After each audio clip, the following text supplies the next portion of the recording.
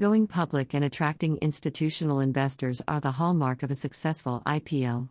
But what are the critical elements to get there? I can summarize them into 7 pointers. 1. Capitalization. Is the company well capitalized? That means that the company has enough revenues, sustainable debt, and assets that will demonstrate that the company will survive in the medium to long term. However, there are exceptions.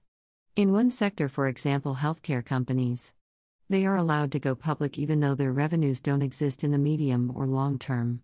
The Hong Kong stock market only allows such companies to register and be traded since these companies need capital but cannot generate such revenues until the healthcare regulatory bodies permit their drug sales. Another group that has been allowed to register to fall into the technology sector, telecom or software companies, since the market believes that faster growth increases greater tractions and increasing grow markings. However, this latter group is falling into greater scrutiny. 2. Business model.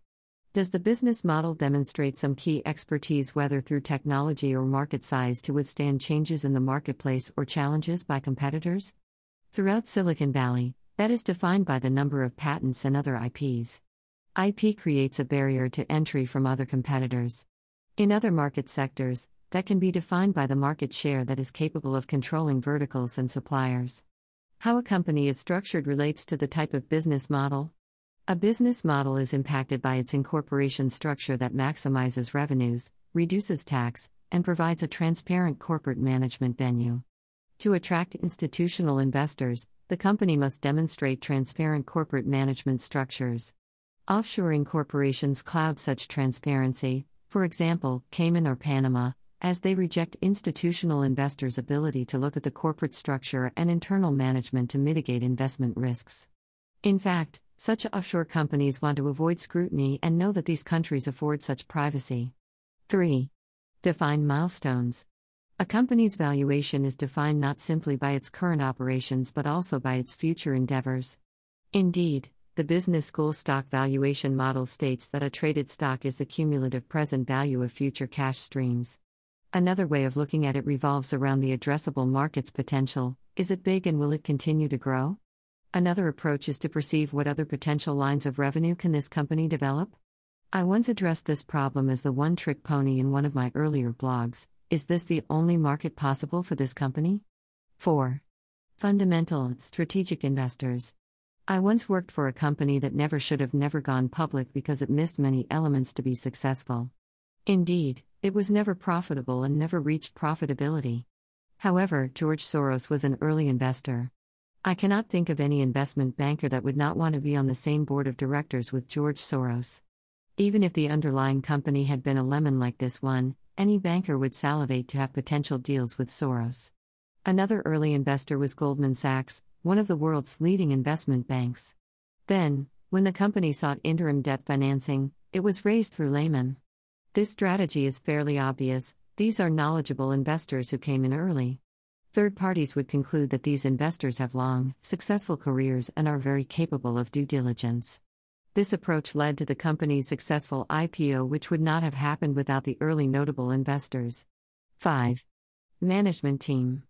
A major weakness I identified in Theranos is its manager's lack of direct experience in hematology by both the senior management team and the board of directors. That is a recipe for disaster.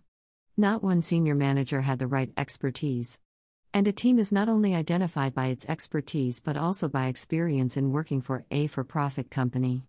In one of my many cases of due diligence, I questioned one startup where the founder had spent decades as a university professor but had zero experience in running a for-profit company. I pointed this out to the investment committee. The founder, however, attracted another less hesitant investor and received financing, but the founder returned to teaching a year and a half after that funding after the company exhausted its capital. I was proven right. 6. Sell-side support. Overly subscribed are the keywords you want to hear on the day of the IPO. It means that you sold all your shares, and many others were still interested in purchasing.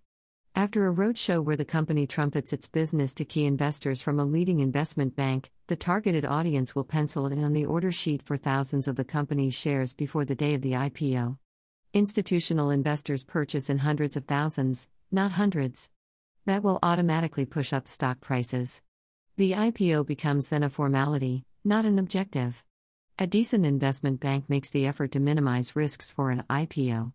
As general counsel, I had access to the IPO calendar where the CEO makes presentations every hour to different, well-funded audiences picked by the investment bank in major cities, both domestic and international. Only neophyte companies believe that selling their stock occurs after an IPO. A successful IPO is defined by having its shares sold before the IPO. 7. Economic environment. Even if you hit the right notes to achieve the IPO, there are situations out of someone's control. The best example is where the overall domestic economy heads south, a severe recession. In 2022, 85% of 2021 IPOs are being traded at less than 50% of their initial IPO pricing. Goldman Sachs deals have dropped over 80% from last year, and the bank is now laying off bankers. Institutional investors invest in financial instruments to have positive returns for the endowments or retirement funds. Again, in an earlier blog, institutional managers force them to make reasonable investment decisions, and investing in IPOs that drop in value runs against that mandate. And the fact that they are not participating in this current economic environment is reflected by the investment banks currently reducing their personnel. Fewer deals are happening. These institutional investment managers will reallocate their assets into bonds or other instruments that can retain their value during a recessionary period. So, there are two ways to survive in this economic environment until an IPO: postpone the IPO or do a shelf registration, completing the paperwork but delaying the actual day of the IPO.